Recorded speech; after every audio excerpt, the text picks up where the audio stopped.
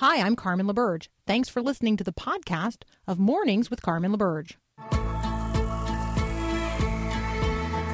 Encouraging you to live as an ambassador of God's kingdom in the world. This is Mornings with Carmen LaBerge on Faith Radio. If we're gonna fly, we fly like eagles.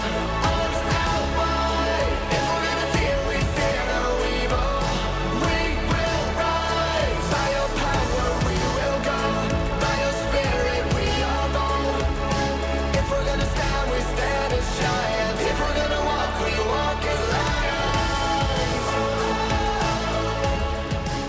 Well, good morning.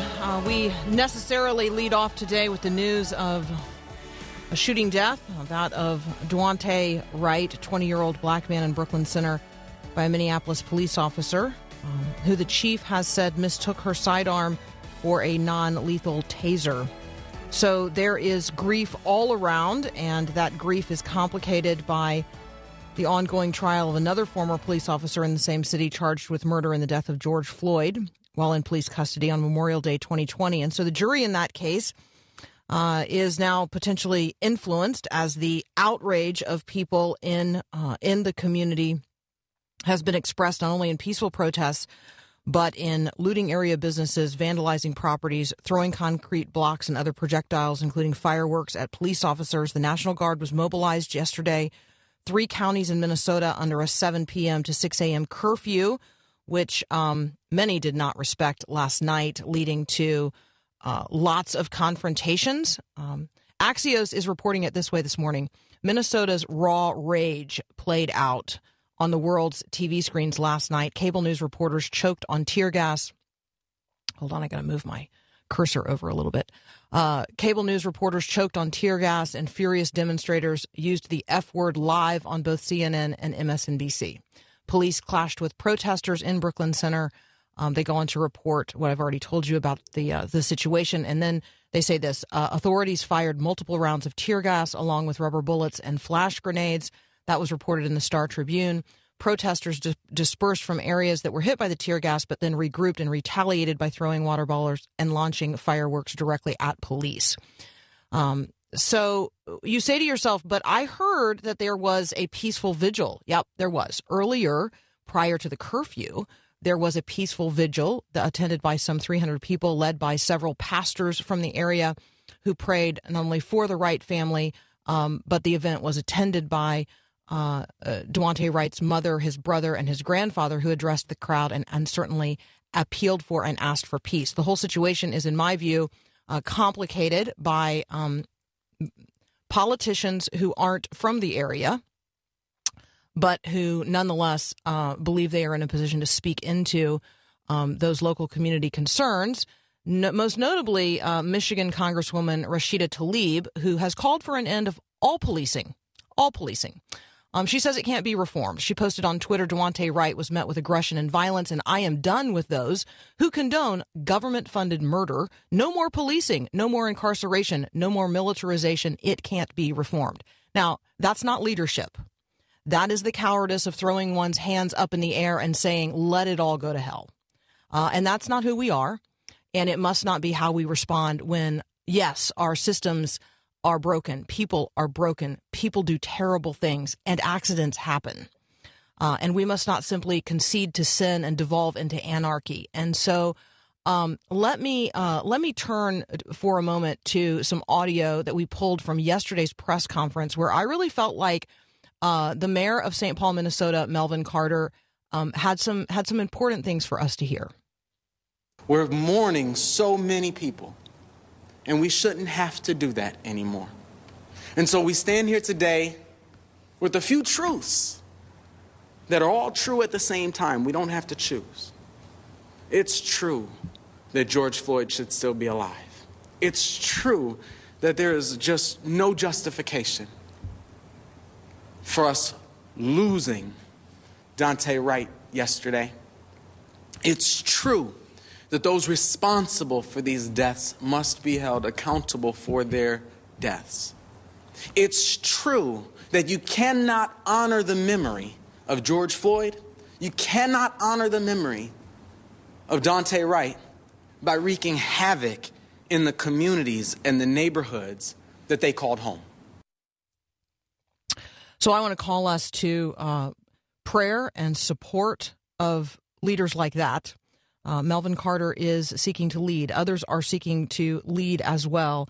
And let us be people who prayerfully support them and support them in tangible ways as well. Let's be people who not only respect curfews, but respect those in law enforcement and respect peaceful protesters who do have the right to very publicly mourn and grieve and wail, but they do not have the right to tear down our communities. And so let's be the people of prayer in the midst of all of this, recognizing that, as Mayor Melvin Carter so eloquently said, there are lots of truths at play, and they're all true at the same time. And we stand in the midst of that as the people of truth. And so I just want to encourage you on that front today. Nick Pitts, a fellow from the Institute for Global Engagement, joins us next. He and I are going to cover some other headlines of the day. We'll be right back.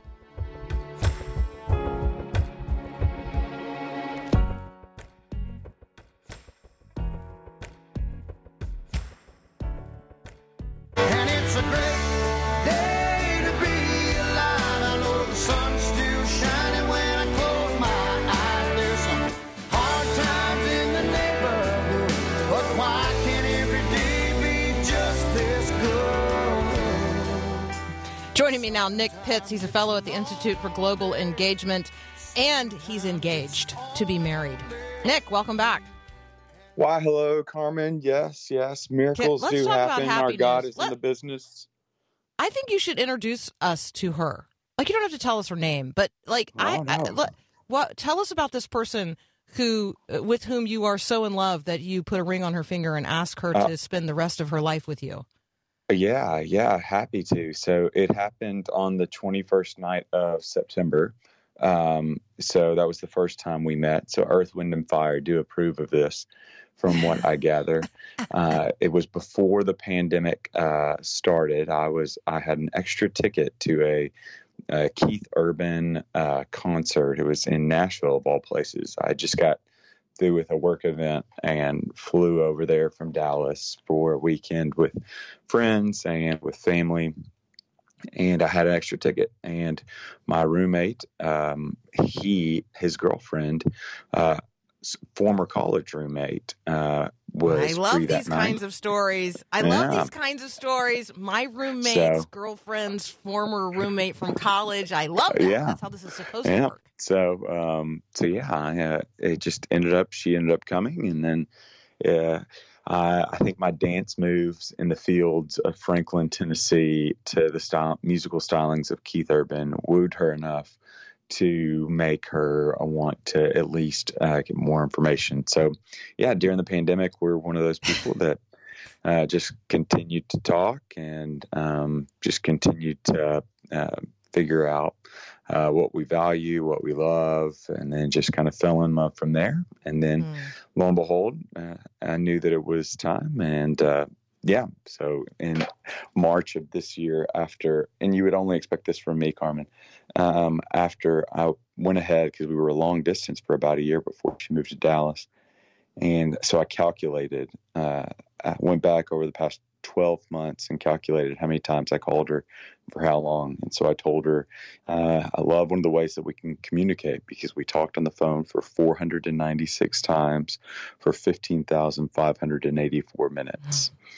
And I knew that I wanted to spend the rest of my days talking with her. And she didn't say to herself, okay, if you're just going to count everything. Exactly. So, life, God is good. Life is great. And I'm a blessed man. Amen. Well, we need some good news stories, so thank you for sharing one this morning. And just, heaps of blessings on the whole thing. Have you set a wedding date? No, we have not. I would imagine, because I know you're not going to come on. I know you're not going to come on during the honeymoon, and probably not in the lead up. So this is all about me. I was looking at my own schedule and worried. So there you go. Let's in matters of life and death. Let's Let's talk about the death of a rapper. Now, I just am going to go ahead and confess to you, this is a world, you already know this about me. This is not a world that I inhabit and know much about. So you're going to have to tell us, who was DMX and why are we talking about his death? My goodness gracious. So DMX tragically died at age over the weekend, I believe on Friday. And so news of his death was, untimely death was covered up, obviously, by Prince Philip. Passed away as well on Friday over the weekend. But what was fascinating about DMX is he is a very popular rap artist for the millennial generation. Really was popularized during the 90s and into the early 2000s, known for hits such as Rough Rider Anthem and X Gonna Give It To You and Party Up. Just very much high energy rap songs that were just very candid. And if you listen to them, you would think, well, this is not Christian explicitly, and it even uses some language that would be questionable at best. But one of the fascinating things about DMX is over the years, God was just continuous in his pursuit of him. The Hound of Heaven was on DMX, and he utilized his time and platform as of late to really share about the power of God, the goodness of God, and the temptations brought about by the devil. And was just, I mean, when you watch how DMX continued to wrestle with and pursue after God in these later years, you really do see a man after God's own heart. Would utilize his platform when Dr. Phil was interviewing him to share about how the devil was after him, but the power of God and communion with God in prayer was so powerful. Would read Ecclesiastes on his Instagram Live account and comment on it. Opened up a Bible study on Instagram Live during the height of the pandemic to try to provide calmness and ease anxieties. Really was just a man that didn't necessarily fit what might be the part of what it would look like, but was just continual in his pursuit of allowing God to transform him from one degree of glory to the next. And tragically, we lost him over the weekend, and our world is a little lesser because of that. One more saint in the kingdom of heaven, which is in and of itself a testimony as well. Hey, Nick Pitts and I have to take a very brief break. When we come back, we're going to continue our conversation. We're going to touch on some developments related to the southern border of the United States. That's coming up on Mornings with Carmen.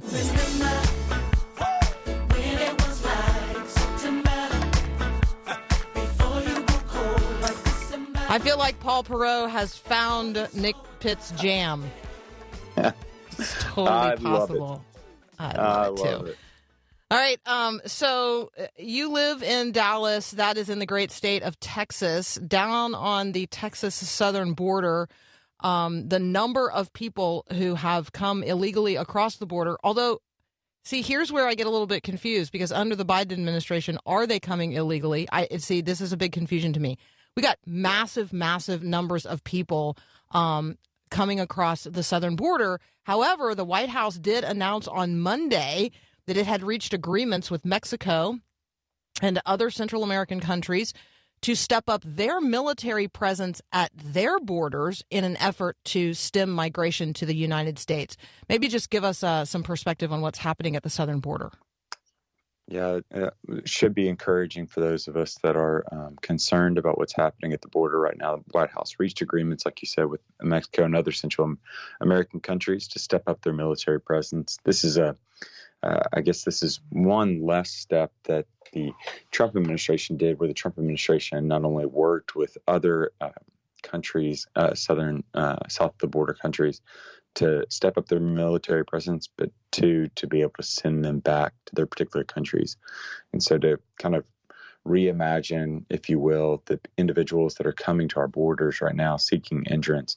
It's not just simply Mexico. There are many that are coming from Guatemala and Nicaragua. They're coming much further south because, one, the coronavirus has ravaged their local economy and they're looking for work. Or two, hurricanes have struck significantly this past year and have just really made it unlivable conditions in their homes. And so they're looking for a place where they can get just the very thing such as clean drinking water.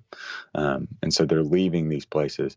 But what we need to know is that we're at 15-year highs right now when it comes to border apprehensions. And so the officials apprehended more than 170,000 migrants at the southwest border in March, which is up nearly 70% from February.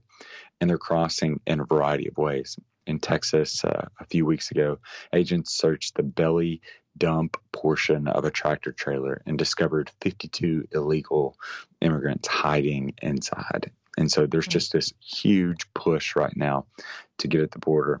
And in turn, you're just seeing a variety of just horrible things that are happening. Children are being dropped from 14-foot border walls. Human smugglers are openly advertising on Facebook, and sex offenders are coming over in high numbers right now. And we just need to get a handle on it.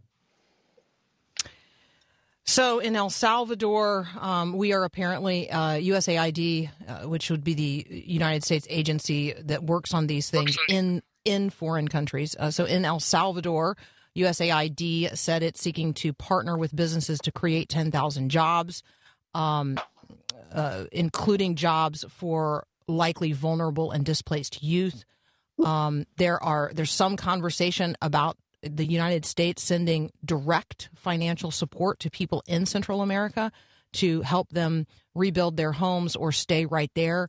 Obviously, there are those here in the United States who are not supportive of that kind of idea. But both in Guatemala and Honduras, the United States is scaling up its agricultural assistance and providing skills training, with the goal being, the hope being that people would be employable right where they are, and that those places would become more economically resilient. That way people would be less likely to migrate in the first place, and certainly less likely to remigrate in the future for those who've been sent back. So I just wanted to touch on that topic this morning. It's a developing story. People have very emotional reactions to it. Obviously, the concern, the pro-life, pro-human flourishing concern is very real for those of us who are Christians. But I do, also understand the very real concerns that we have related to, people frankly flowing across the border. And I don't think that that's a wrong way to characterize it. I mean, when you talk about tens of thousands of people, you're talking about a flow of it's a migrant flow. It's not, it's then there's no end in sight. Yeah, and Carmen, you brought up a really great point, and just providing context. Right now, it seems like our conversation is we're given the false dichotomy of letting no one in or letting everyone in. And that's whenever that false dichotomy doesn't fit the biblical narrative, and two, it might be the political narrative. But we've been called to follow Jesus and not the crowd, regardless of whatever their ideology is. And so, no, we don't just continue to lift the wall higher and higher. We need to exercise compassion for those that are on the outside, but also we need to exercise compassion for those on the inside as well, to protect one's family, to continue to provide security for those, for our citizens and those of the household. And so what does it look like to exercise compassion? Well, it's not letting everyone in, but like you mentioned, like what we did during the Bush administration, is to be able to provide diplomatic support, humanitarian aid down south of the border in those places, because we realize it's a human condition. You want to be home. Like no one's looking to come here because they necessarily just hate their home. They would much rather find a job where their family is, where their local community is. They're desperate, looking for someplace.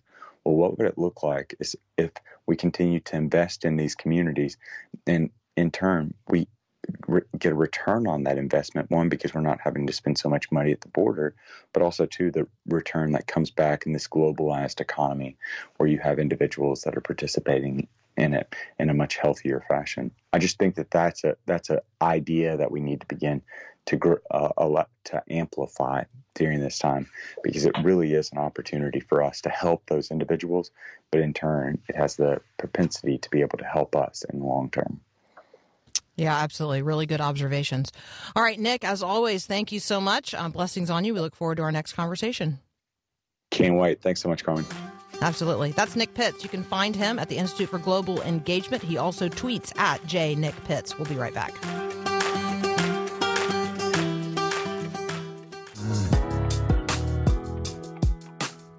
All right, what in the world is going on in the world? I've got Luke Moon from the Philos Project and Providence Magazine joining me next. We're going to talk about Iran, which also means then we're going to talk about Israel. And we are also going to honor the life of another person who recently died. It's interesting. Yesterday, I talked about the death of Prince Philip, but there's just a number of, maybe every death is notable. I should say it that way. But there are certainly some very high-profile individuals who have died recently.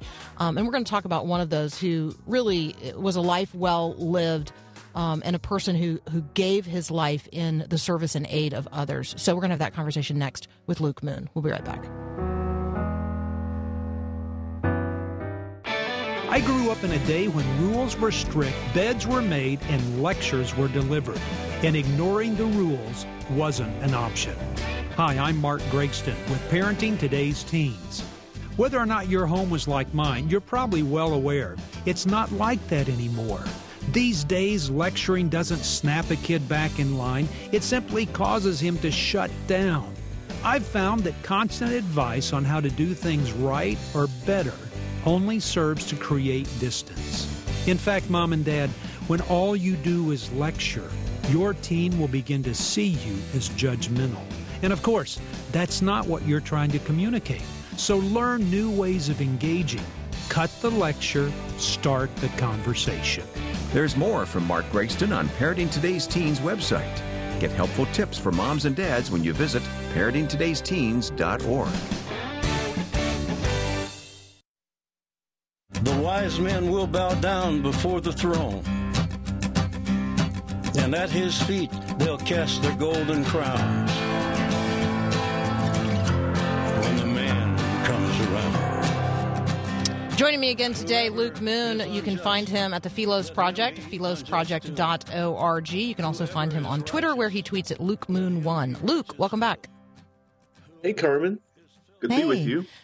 Yeah, it's good to have you. Let's start with Iran, and then I definitely want to get to the story about the death of the Assyrian Aid Society Iraq leader. So that's on my radar. So Iran has a nuclear reactor. It mysteriously powered down in ways that Iran describes as an act of war or certainly terrorism. They blame Israel. I was reading this morning that Iran has said it, quote, reserves the right to retaliate, which sounds to me like at least one step back in diplomatic speak from we will retaliate. So what's going on? Right. Well, they have one of their underground uranium enrichment facilities, had a power outage, as they say, and it appears as if there was a small explosion. It wasn't the kind of power outage like, your wire got cut or something like that. This was the kind of power outage that set the Iranian enrichment facility back somewhere between 6 to 9 months, which is great, because it forestalls Iran having a bomb, which is, the world should be concerned about. But it seems like the defense secretary, Austin, who was in Israel with Netanyahu, when Netanyahu said, Iran is the greatest threat to our existence right now, Secretary Austin was like, didn't even respond at all. So it seems like Iran is not the concern of the United States to the degree that it is the concern of Israel, which is unfortunate. Yeah, I think that's. I think the U.S. silence on the matter. I think that the fact that the way the Biden administration is framing this is that this complicates our outreach to Tehran. Like, that is a problem for those of us who recognize that Israel lives in a really dangerous neighborhood, and their greatest existential threat comes from the Iranian regime. And obviously, a nuclearized Iran is not something anybody wants, but something that Israel, I believe, will not let happen. Right, but also, Carmen, one of the things that I think I've raised here before is that if Iran gets the bomb, then there will be basically an arms race in the region. The Saudis will get one. It wouldn't surprise me if Turkey gets one, and then Egypt gets one. Right? Like this is not, we shouldn't, it's not a minor issue, right? Mm-hmm. I remember back in the day when Pakistan and India got the bomb, and within they got it within probably a month of each other, and then they ramped up their antagonism, and I thought there might be an exchange of nuclear weapons. It was that kind of seriousness, and I think that's what the world should be concerned about when looking at this situation. It's not like in the interest of business relationships with Iran or positive relationships in the region that, we kind of tiptoe around this issue. We should be as aggressive as the Israelis on preventing a nuclear Iran. And yet the administration is like, no, let's go and talk together. And the Iranians are like, we don't want to, because, they're just a few months away from getting what they need. Yeah, little motivation to talk. Let's pivot to this person who you actually know and I do not, who has passed away, and so I do not want to mispronounce his name. Talk with us about this champion of Iraq's displaced Christians. Yeah, so the guy that was the head of the Assyrian Aid Society, a guy named Asher Eskraya. He was one of those really, a good human, just a great man.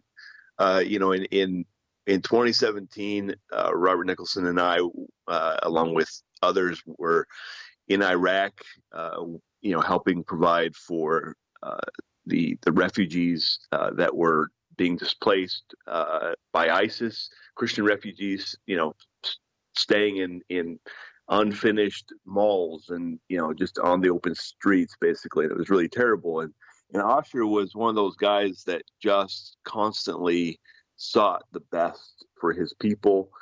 He was not corrupt, which was also one of those things that seemed to be rare, unfortunately.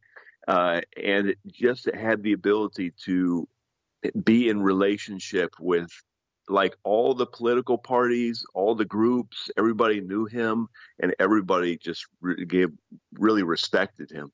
And unfortunately, he passed away from COVID. It turns out that he went in for a vaccine, the AstraZeneca.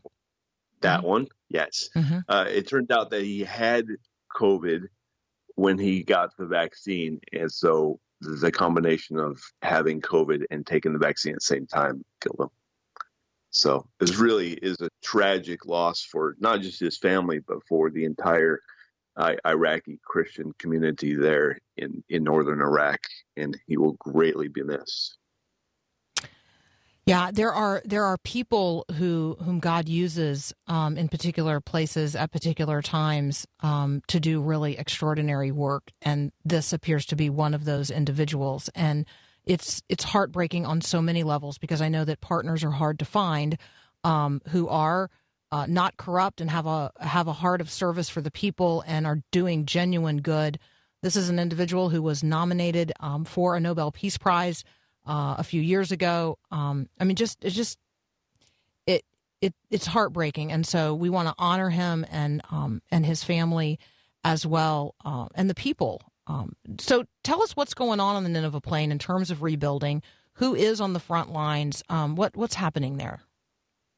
Well, Assyrian Aid Society was really on the front lines, and one of the things that the Trump administration had done was to kind of really shift the effort to trying to make sure that the beleaguered communities got the funds that they needed to rebuild. And the Pope's visit kind of spurred a lot of, regrowth and, repave the roads and get things looking nice. I mean, I saw a couple weeks ago, there was a rededication of a church. I remember walking through a town about a mile away from the front lines with ISIS and walked into a church, and it had been burned, and the statues had been decapitated and broken with sledgehammers, and that church has been since rebuilt, which is good. It's important, but the challenges in that region remain very strong for the Christians, and they certainly have very few, allies in the world, and unfortunately, the U.S. is not likely to care about them much anymore for a while. Which means that Christian brothers and sisters must care. Can we find this online, or is this a challenge for us? Is it at AsyrianAid.org? Would I be looking in the right place? That's the one. AsyrianAid.org. Yeah. All right. And so I know that it's trusted. It's a trusted place. I can assure you that the money going there will help the people of Iraq, the Christians in particular. AsyrianAid.org. Luke, let's take a very brief break. When we come back, let's pivot to another part of the world. Let's check out what's going on in Myanmar and talk a little bit about China. I'm talking with Luke Moon from the Philos Project. You can find him at philosproject.org. And if you want to find the Assyrian Aid Society of Iraq, AsyrianAid.org. We'll be right back.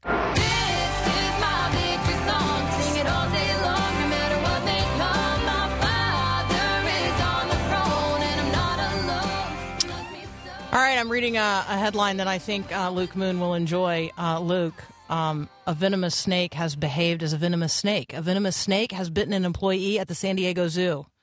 Much to do is being made over the fact that a venomous snake is a venomous snake. I don't know. I just read that and thought you might appreciate that headline today. Let's talk about what's... It's amazing, when news lines bump into reality, right? Apparently, African bush vipers are African bush vipers, even if you bring them to San Diego and put them in a zoo. All right, Luke, let's talk about what's going on in Myanmar. The story just continues to get worse. No, at this point, 700 people have been killed in the anti-coup protests, and recently it was 80 over the weekend were added to that number. So it seems to not be winding down, and there was attempts to condemn the coup at the United Nations Security Council, and as is typical of those resolutions, it didn't get passed. This time it was China and Russia that blocked the condemnation. Both of them are major weapons manufacturers for Myanmar, and also one of the things that we've been keeping an eye on has been this desire of the Chinese to have a port there in Myanmar, and so we don't expect at any point in the near future that China is going to participate in any of the condemnation of the new junta that's in charge of Myanmar. And just to be clear, when we talk about the way here in the United States, security forces in places like Minneapolis are responding to riotous protesters, they are using tear gas, they are using crowd dispersement, rubber bullets in some cases. What we're talking about in Myanmar are grenades that are shot by rifles. So these are rifle grenades being shot into crowds. That permits these military people to shoot at their own countrymen with a longer effective range, and so we're talking about people that they can't even see right before them. People who are unarmed and are absolutely no real threat to these very heavily armed Myanmar security forces. This is a time for us to recognize the difference in the way things are happening here and around the world. Let's talk about China as well, Luke. there's so many headlines related to China. What pops for you? Well, there's an ongoing kind of a lot of people raising the issue of whether the U.S. should boycott the Winter Olympics. The Winter Olympics is going to take place in China, and there's a clear call by a lot of organizations to say because of what China is doing to the Uyghurs, China or the U.S. not just the U.S. the West really should boycott the games. The Biden administration has not come out one way or another. It's kind of like we're looking at all the options, kind of a response. The other, big news is that it seems that their vaccine is not as effective as the others, if you will, the others that have been produced around the world.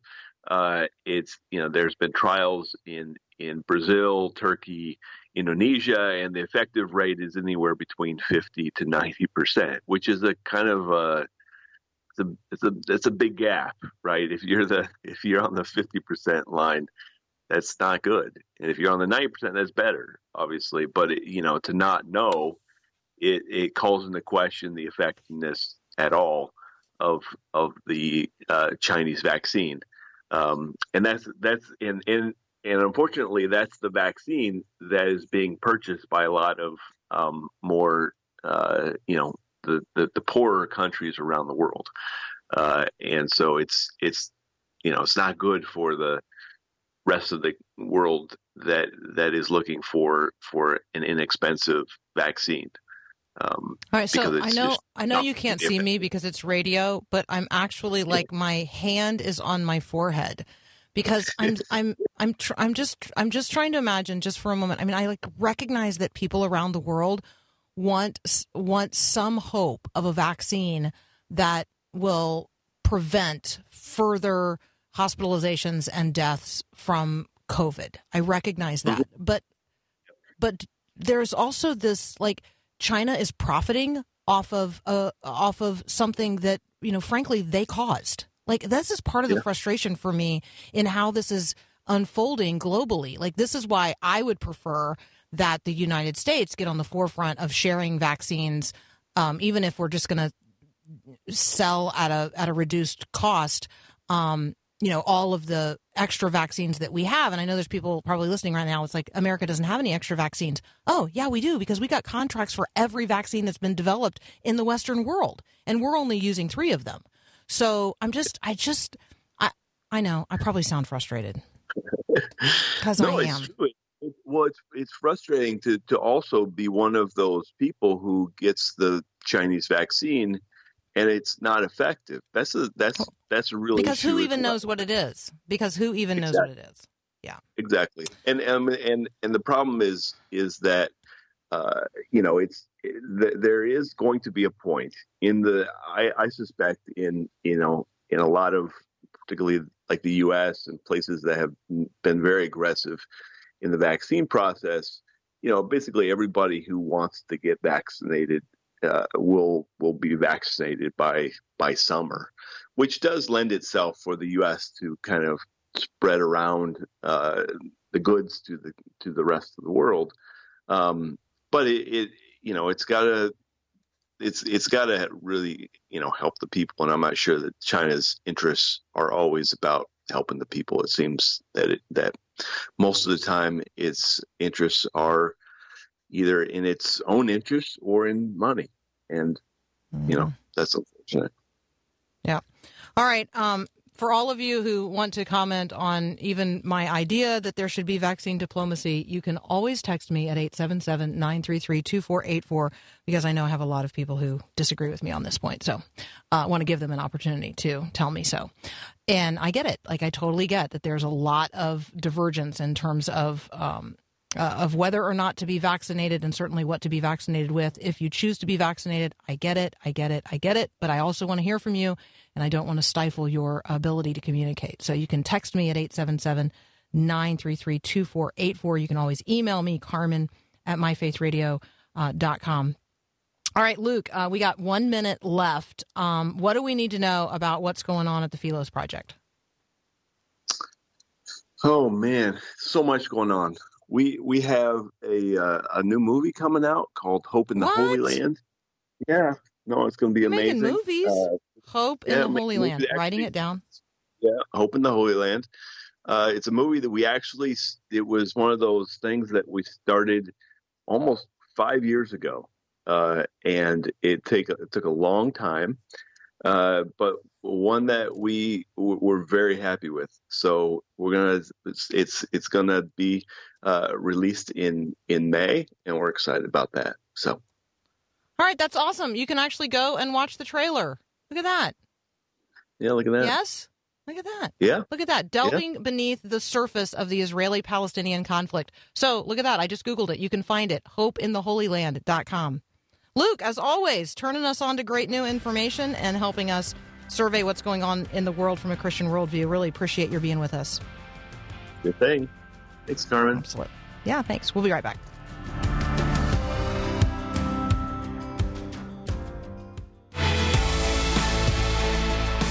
All right, just to give you that website again for the Assyrian Aid Society, it is AssyrianAid.org. And the reason that you're having a hard time finding it is because you're typing in Syrian. And it's not Syrian, it's Assyrian. So we're talking here about Assyrian Christians living in the Nineveh Plain, mostly in Iraq. So Assyrian, ASSYRIAN, aid.org. That's why you're having a hard time finding it.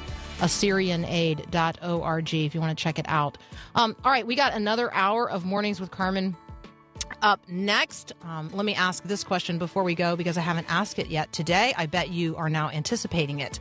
Where in the Word are you today? Where in the Word are you today? We're going to lead off next hour with a little bit of a conversation about Ramadan, which begins today. 30 days that our Muslim neighbors will be deeply engaged in.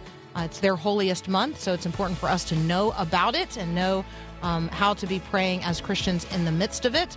And then we've got great conversations planned as well with Jeff Barrows from the Christian Medical and Dental Association, as well as Craig Von Busick with his new book, Victor, The Final Battle of Ulysses S. Grant. All of that up in the next hour here on Mornings with Carmen.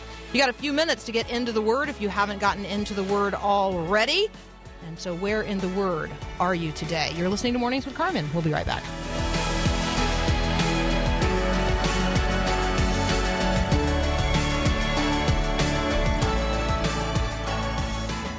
Thanks for listening to this podcast of Mornings with Carmen LaBerge from Faith Radio.